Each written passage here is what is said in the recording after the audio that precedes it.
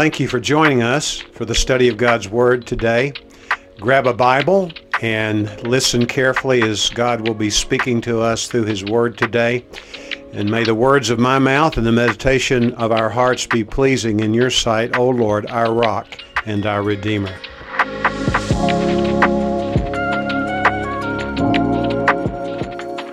love that hymn and love to be with God's people. And so today we're giving Pastor Mike a much-deserved break. Pray for him as he's finding refreshment in his time off this week. And he has assigned me to preach today from the Gospel of John. So if you would turn your Bibles to the Gospel of John, please. We're going to be in chapter 12. We're going to be in chapter 12, verses 12 through 26. The chapter of John, chapter 12. And this is what we call the triumphal entry. Before I start, let me play really quick. If you would pray with me as you turn your Bibles there. Father, I need your help right now. Lord, I am a weak vessel, Father. I stand here before you in humility and begging in mercy like the psalmist. May the meditations of my heart, may the words of my mouth be pleasing to you, Lord. Father, we ask, Holy Spirit, that you would illuminate us, that you would open our hearts, that you would bring your words forth, that you would help us in this time, Father, to speak your word and to receive your word. And Father, if there's anything that I may say that is not of you, that you will bring it to pass and you bring it to pass quickly. Father, we commit this time to you. Meet us here, Lord. Speak to your church. We ask this in Jesus' name. Amen. So the Gospel of John here is the triumphal entry. We're coming into the Lord going to the cross. But let me start by telling you there's a famous entry in a journal of a missionary. And the journal entry said about a missionary who had spent time, about 20 years, serving in a really tough place overseas. And he had translated, most of his time he spent translating the Bible, and he had sacrificed a lot, family, time, resources, to go where the Lord had called him. And finally, after 20 years of working in this place and bringing the word of the Lord to this people and establishing a church and leaving a strong presence of the gospel, the Lord called him back to his hometown. And so he got on a boat and he went back to Great Britain, where he was from. And he was feeling a little discouraged for the transition. And as he was coming into the port, all of a sudden he looked outside on the boat and he saw this big banner that said, "Welcome home." And all of a sudden this band began to play and fireworks started going off. And he said, "What a welcome I have. Wow, I didn't know I had so many people that loved me and cared for me here." Until he turned to the other side and he realized that there was a boat coming with the King of England on board. Discouraged as he was, he got off the boat and was received by his fellow brothers and sisters in the Lord there. And then the journal entry ended with a couple phrases more, but I'm not going to tell you. You're going to have to stay around until the end of the sermon to find out what it said. So a little teaser for you to stick around. But the reality is that we're going to see in the gospel here of John in chapter 12, verse 12, that the Lord was coming to his own. He was entering into Jerusalem as the king, but they had the wrong perspective of him. They were looking at him in different ways, which were all wrong. But God knew what he was going to do. They thought of him as a king who was going to start an insurrection, who would take over the government and set his government and Israel in power over the world. And that is good in certain ways, but it missed the picture of who God is and what the gospel is. And so today we're going to look at how John arranges this passage in what I would call 5 responses, 5 perspectives of how we respond sometimes to God's plans in our lives, and how we can distort the gospel as we seek to live our life before a holy God who loves us and wants to redeem and restore us. So, starting off, the first response that we see is But let me read the whole passage and then we'll jump in. Starting there in verse 12, if you read with me, John chapter 12, verse 12. It says, "The next day, the great crowd that had come to the festival heard that Jesus was on his way to Jerusalem. They took palm branches and went out to meet him, shouting, 'Hosanna! Blessed is he who comes in the name of the Lord. Blessed is the King of Israel.' Jesus found a young donkey and sat on it, as it is written, 'Do not be afraid, daughter Zion. See, your king is coming, seated on a donkey's colt.' At first, his disciples did not understand all this. Only after Jesus was glorified did they realize that these things had been written about him and that these things had been done to him. Now the crowd that was with him when he called Lazarus from the tomb and raised him from the dead continued to spread the word. Many people, because they had heard that he had performed this sign, went out to meet him. So the Pharisees said to one another, 'See, this is getting us nowhere. Look how the whole world has gone after him.' Now there were some Greeks among those who went up to worship at the festival. They came to Philip, who was from Bethsaida in Galilee, with request. 'Sir,' they said, 'we would like to see Jesus.' Philip went to tell Andrew. Andrew and Philip in turn told Jesus. Jesus replied, 'The hour has come for the Son of Man to be glorified. Very truly I tell you, unless a kernel of wheat falls to the ground and dies, it remains only a single seed. But if it dies, it produces many seeds. Anyone who loves their life will lose it, while anyone who hates their life in this world will keep it for eternal life. Whoever serves me must follow me, and where I am, my servant also will be. My Father will honor the one who serves me.'" That's the word of the Lord. So we're going to walk through these passages, and the first thing that we see out of these 5 responses is the first response to Jesus entering into this Jerusalem as a king is they said that they heard this great crowd. Well, who is this great crowd? Theologians debate back and forth, but I want to propose to you, and I think the most accurate translation here is that this great crowd is all the people that are coming for the Passover, all the Jews that are coming for the Passover festival. If you can imagine a UTEP football game that is packed out, but multiply that times 10, most historians estimate that about 100,000 to 200,000 Jews would come to Jerusalem at this time for the Passover feast. And what they would do is that they would bring palm branches with them, and they will build these little booths where they will stay outside of the temple. And then inside the temple, they would buy, or either they would bring with them animals for sacrifices. And then they will celebrate throughout the whole week this whole remembrance of Passover and being brought out of oppression in Egypt, and then being in the desert with God, wandering for 40 years. And they will celebrate God's faithfulness. And so this is the great crowd, and this is the response of the great crowd to the Lord Jesus entering finally. See, the Gospel of John is a little bit of context. It's arranged. It opens up in chapter 1 with this beautiful poem.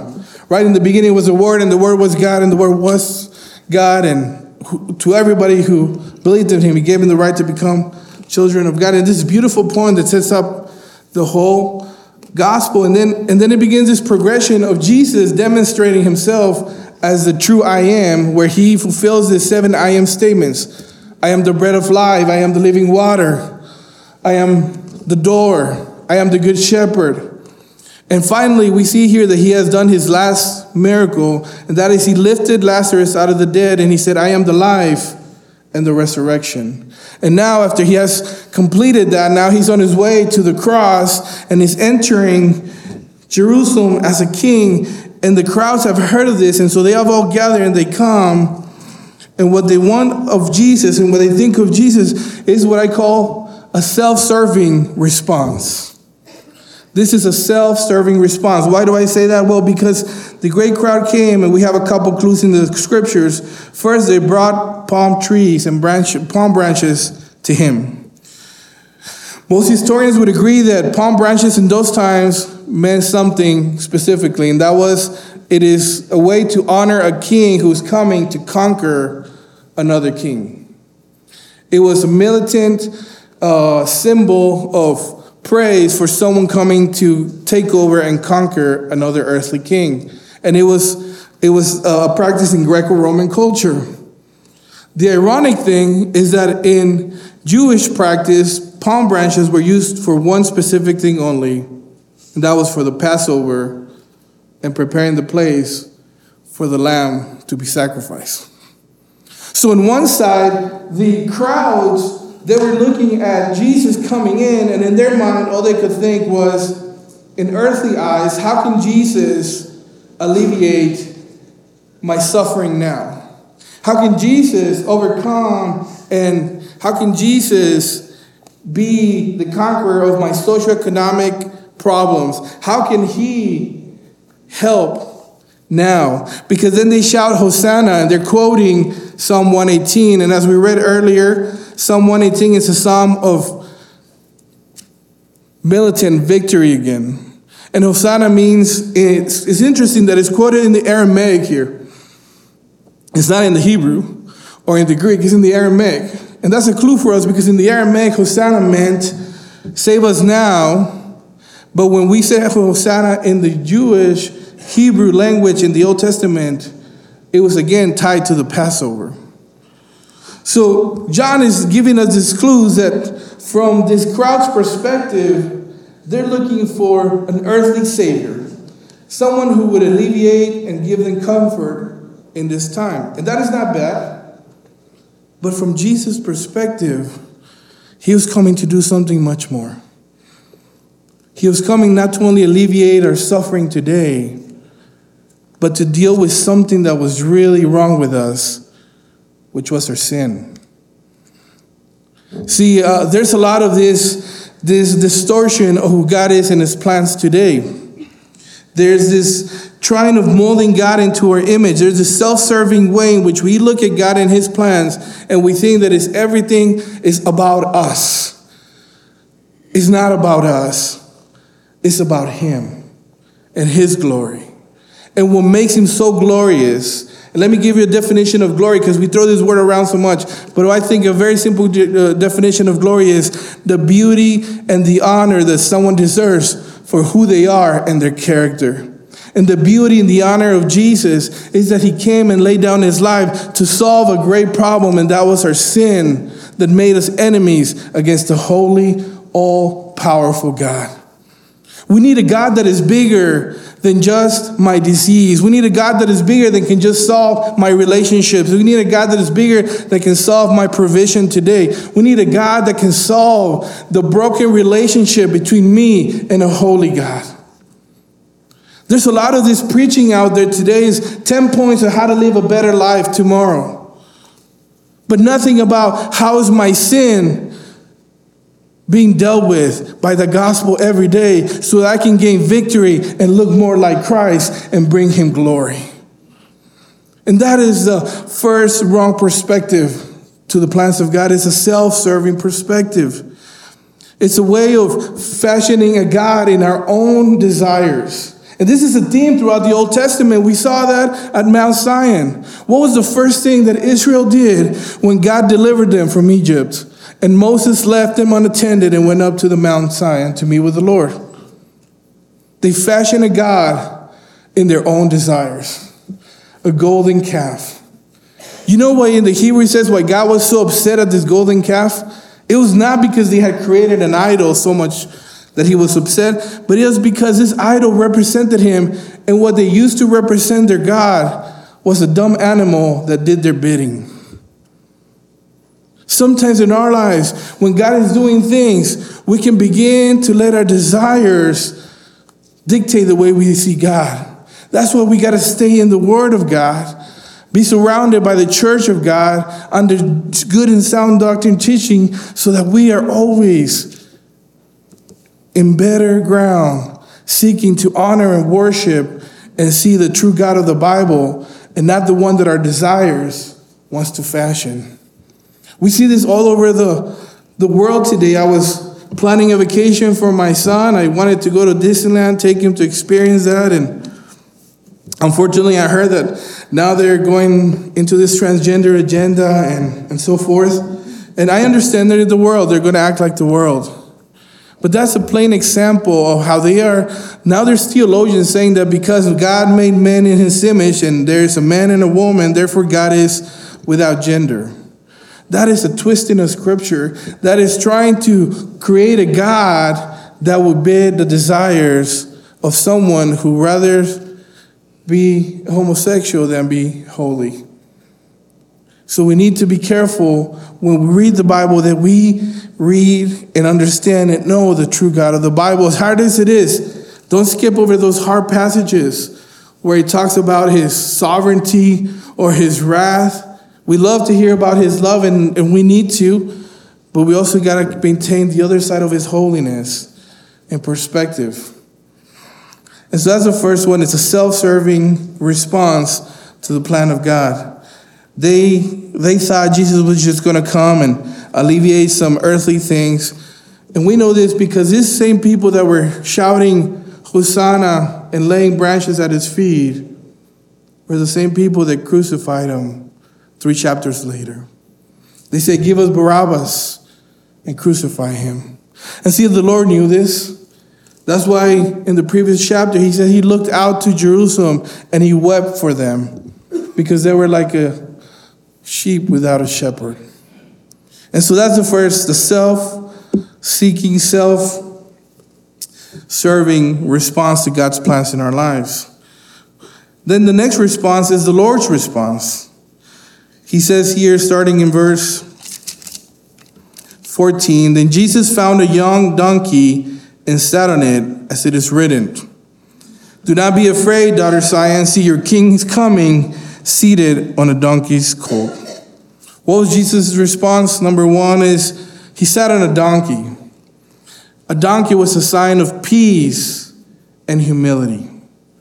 When they wanted to make him a king and be this guy that would overtake the government, Jesus says, I've come with a different assignment.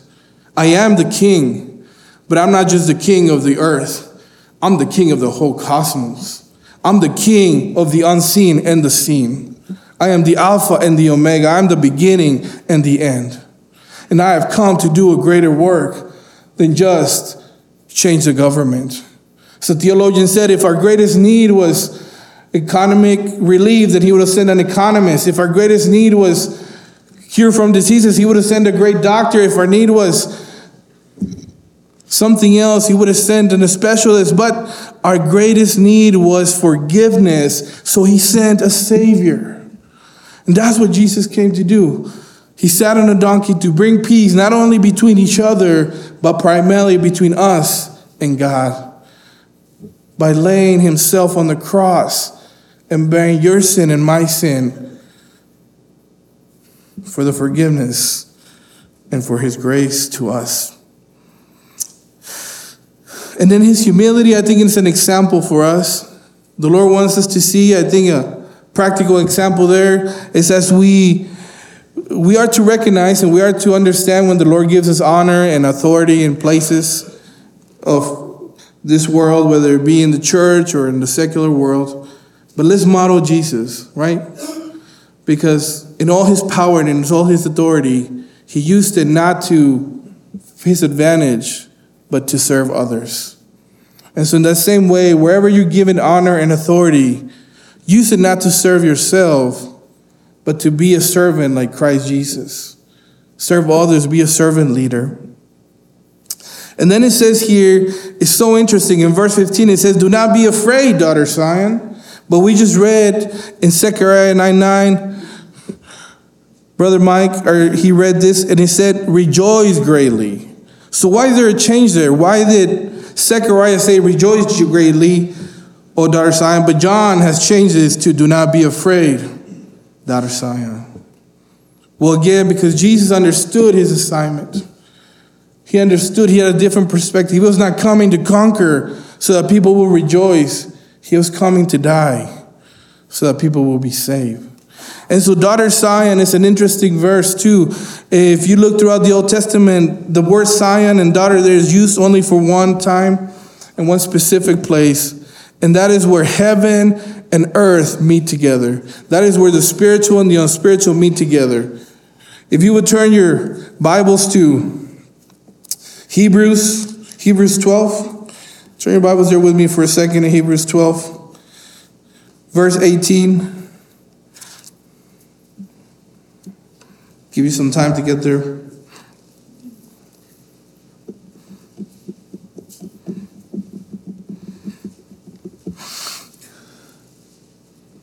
As you're there in Hebrews 12, verse 18, this is what some of your Bibles might title the mountain of fear and the mount of joy.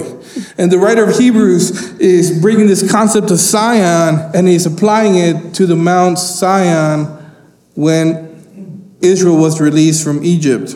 And look, let me read verse 18 through verse 24. Listen, you have not come to a mountain that can be touched, that is burning with fire, to darkness, gloom, and storm, to a trumpet blast, or to such a voice speaking words, that those who heard it begged that no further word be spoken to them, because they could not bear what was commanded. If even an animal touches a mountain, it must be stoned to death. The sign was so terrifying that Moses said, I am trembling with fear. So here the writer of Hebrews is reminding us of Mount Zion, where the holiness of the Lord was dwelling amidst sinful people. And they couldn't even approach it. They would have been obliterated.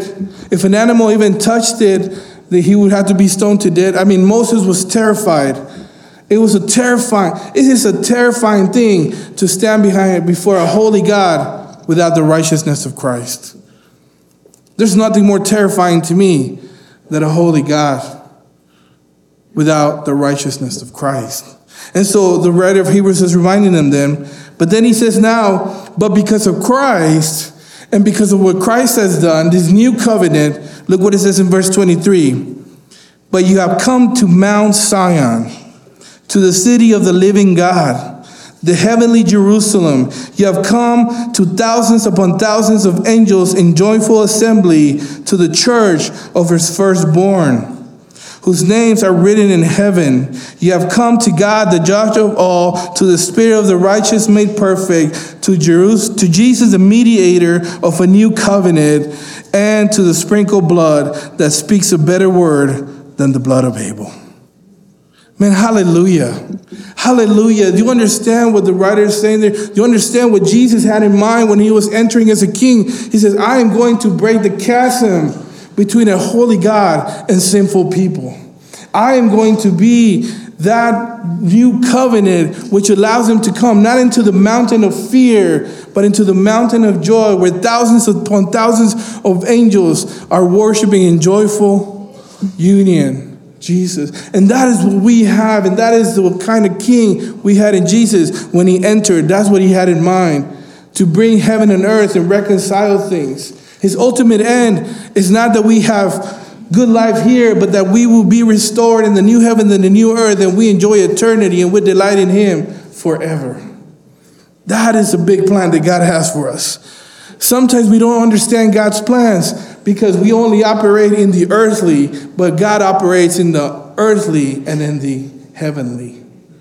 And so it is for us not to fully understand him because his ways are harder than our ways, but it is for us to trust him and glorify him through it. That is the response that Jesus gives us. And then going back, then the third response that we have here in verse 12 is, now we have the response of the disciples.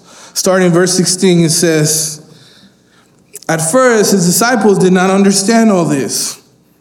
Only after Jesus was glorified did they realize that these things had been written about him and that these things had been done to him. What is the response of the disciples? So I call it the self-understanding response to God's plans. I don't know about you, but I was an engineer. I was a planner. I went to engineering because I wanted to understand how things work. Since I was a kid, I went and broke things apart just to understand like what was inside of it and what makes them tick and how do they work. And I got in trouble a lot, and it's okay. Now I have a son. I understand. He does the same thing. But when it comes to God, It doesn't matter how much theology I study, how much of the Word I study. There's going to be times when He's not going to reveal the full picture. And it's okay. Because we cannot take in the full picture. If God was to reveal to us the whole plan of salvation in Genesis 1, I think Adam and Eve would have exploded. It was too much. That's why we have progressive revelation. That's why He takes us from one place of faith to another. From one degree of glory, says Paul, to another. And it is also in our lives. Sometimes He will do things in your life that you don't fully understand. Like the disciples, they don't fully understand. But you can be assured of one thing, is that God is glorifying Himself in your life. And that is good. That is the best thing that you can have in your life. That God is wanting to glorify Himself through you because He is good. And He is love. And He is holy and He is merciful. Every attribute that He is for our benefit. So what is our duty? Well, Proverbs says, for example, do not lean in your own understanding, but in all your ways acknowledge Him. And He will make your path straight. He doesn't say, I will show you the way. He says, I will clear the way for you. You know, when me and my wife were going through cancer, I wanted to figure it out. And I guess I did figure it out in a sense because somebody gave me a little book by John Piper called Do Not Waste Your Cancer. And what I learned there was this principle, is that you may not understand why God is doing it, but it has a purpose and it's good. And He will glorify Himself through it. So whenever you're going through times of prosperity or trials, don't try to see the full picture. You don't have that kind of vision. See, God can see the storm and He can see you in the middle of the storm. God can see the forest fire, but He can see you there by the trees. You cannot. All you can do is trust who He is and that He's good. We can be like Thomas, right? What did Thomas do? He walked with the Lord for 3 years, saw Him get crucified, resurrected. And it was not until the Lord was in His glorified body that comes into this room and Thomas had to touch the scar in the glorified body of the Lord. Then he says, now I believe you. Are you going to wait until we get to heaven in your glorified body and see the Lord and touch His scar and say, okay, God, now I believe you?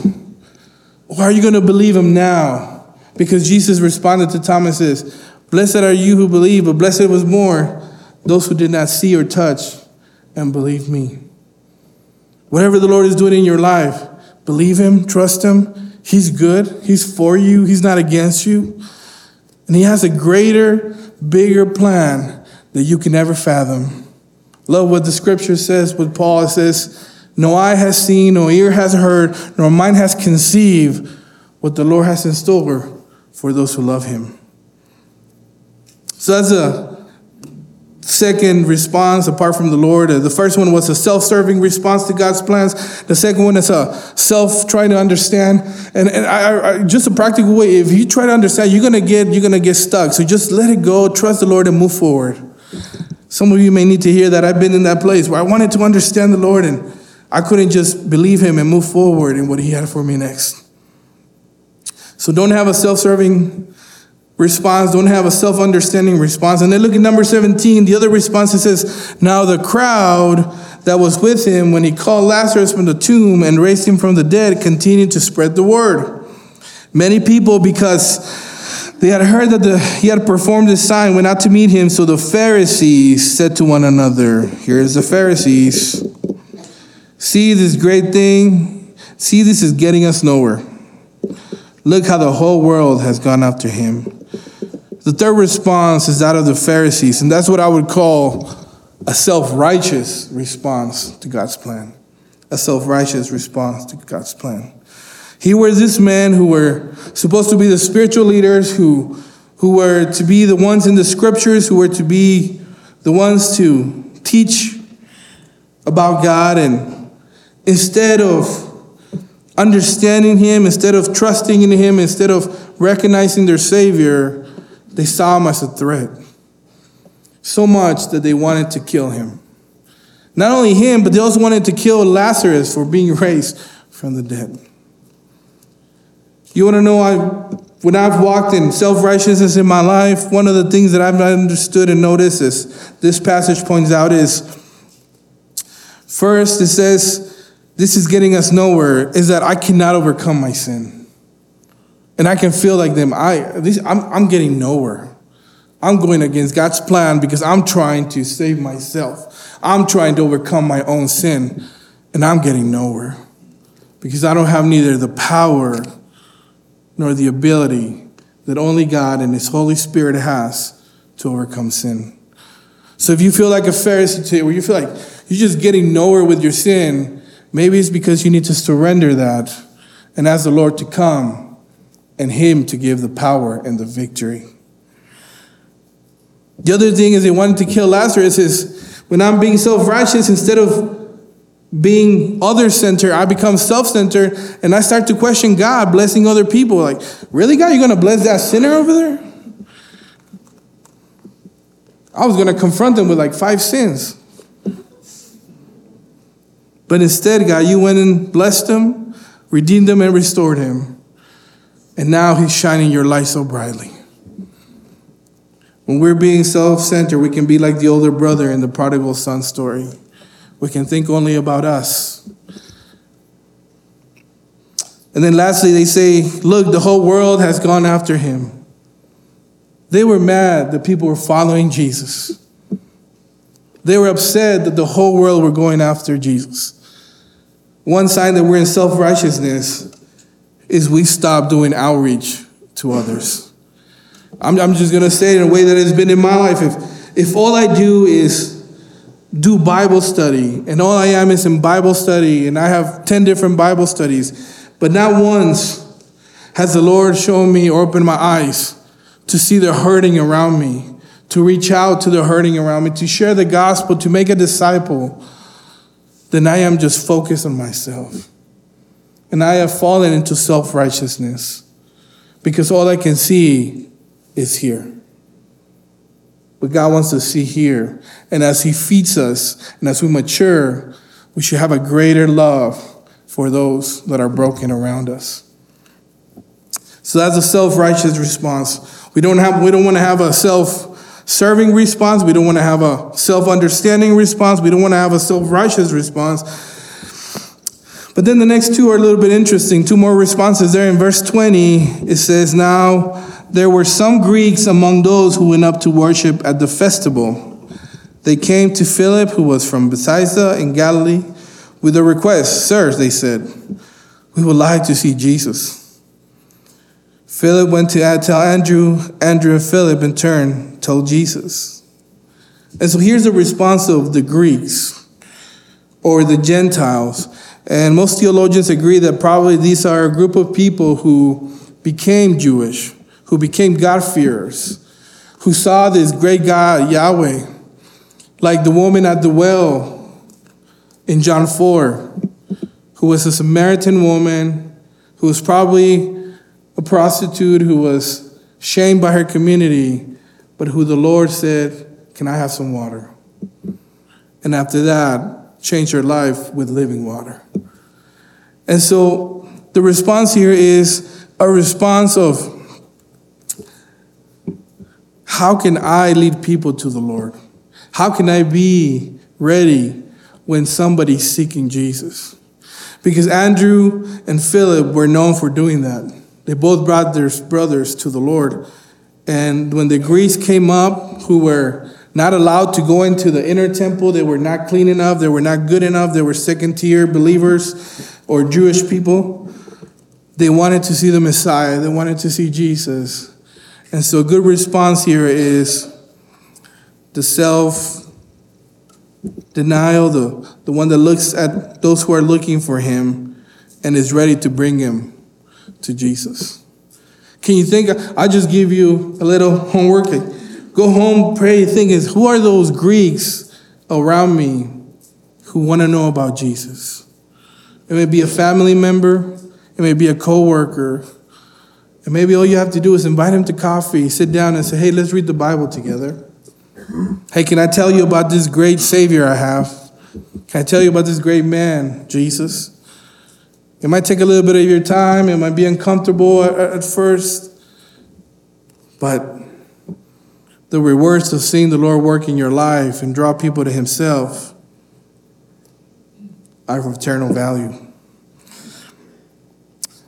And then this is really compiled to really how Jesus wants us to respond now. And this is the final respond, or the final way to respond. It says, Jesus replied to them, "The hour has come," there in verse 23, "for the Son of Man to be glorified. Very truly, I tell you, unless a kernel of wheat falls to the ground and dies, it remains only a single seed.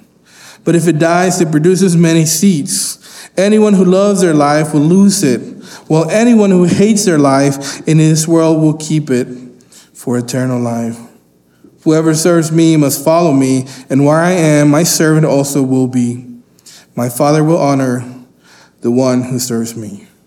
Here's our response. Here's the response that the Lord desires of us, and that is a self-denial response.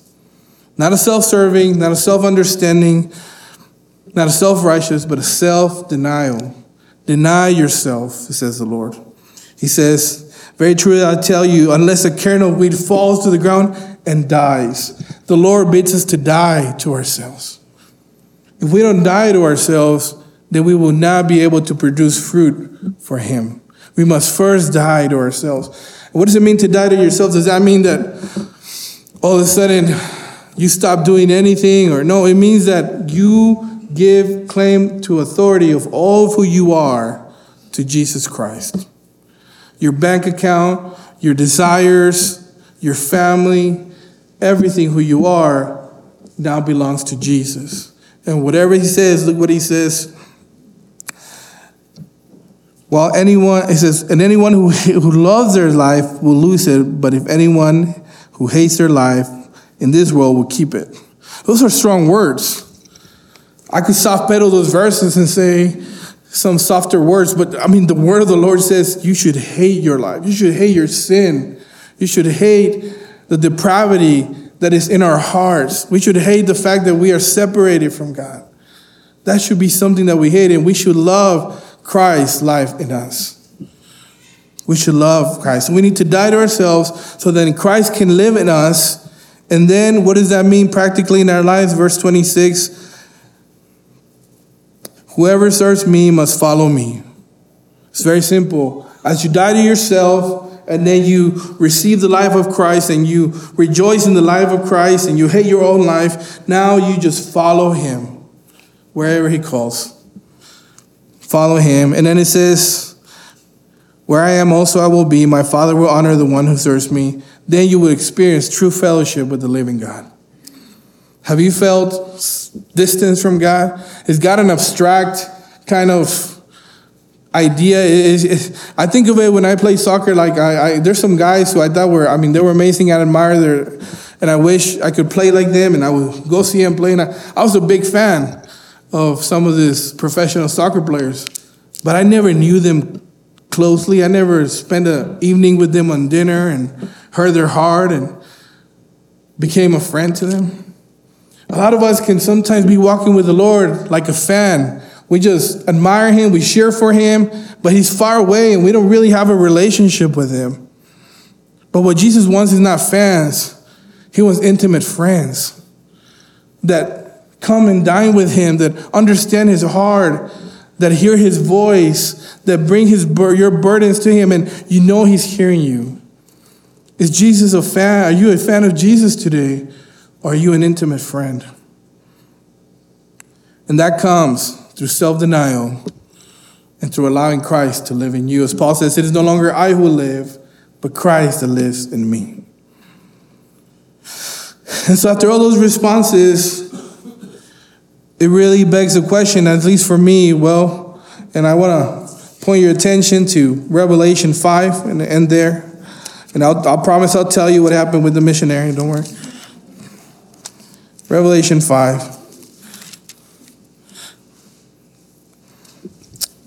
See, the reality of our Lord is beautiful. In John 12, he comes in humility, sitting on a donkey to go die and to be humiliated, to be stripped naked, to be slashed almost to death, and then to be mocked and ridiculed as he picks up a cross and walks up a mountain, and then he's elevated and crucified, and they keep mocking him, and they put a crown on him, and they mock him because he says he's the king of the Jews. But in chapter 5, verse 1, we see what happened after the resurrection and when he ascended to heaven. I'm just going to read these verses starting in verse 1. Then I saw in the right hand of him who sat on the throne a scroll written on both sides and a seal with 7 seals. And I saw a mighty angel proclaiming in a loud voice, "Who is worthy to break the seal and to open the scroll?" But no one in heaven or on earth or under the earth could open the scroll or even look inside it. And so John says, I wept and wept because no one was found who was worthy to open the scroll or to look inside. Then one of the elders said to me, "Do not weep. See, the Lion of the tribe of Judah, the Root of David, has triumphed. He's able to open the scroll and its 7 seals." Then I saw a lamb looking as if it had been slain, standing in the center of the throne. Jesus is the only one worthy to open the scroll. And that scroll was the will of God to bring redemption and restoration to all of reality. And no one was found worthy on earth or under the earth or anywhere. It was only Jesus. And they said, "Look at the lion." But what did John see when he looked at the Lion of Judah? He saw a lamb that had been slain. That is our Lord. He is worthy. And this is why we follow him and we die to ourselves, because he is worthy. And just like that missionary, he came home and he saw the other boat, and it was not for him, it was for the King of England. As he got down and he was greeted and he was discouraged, then he says in his journal, "But then the Lord spoke to my heart." And he said, "Son, the reason that reception wasn't for you is because you're not home yet.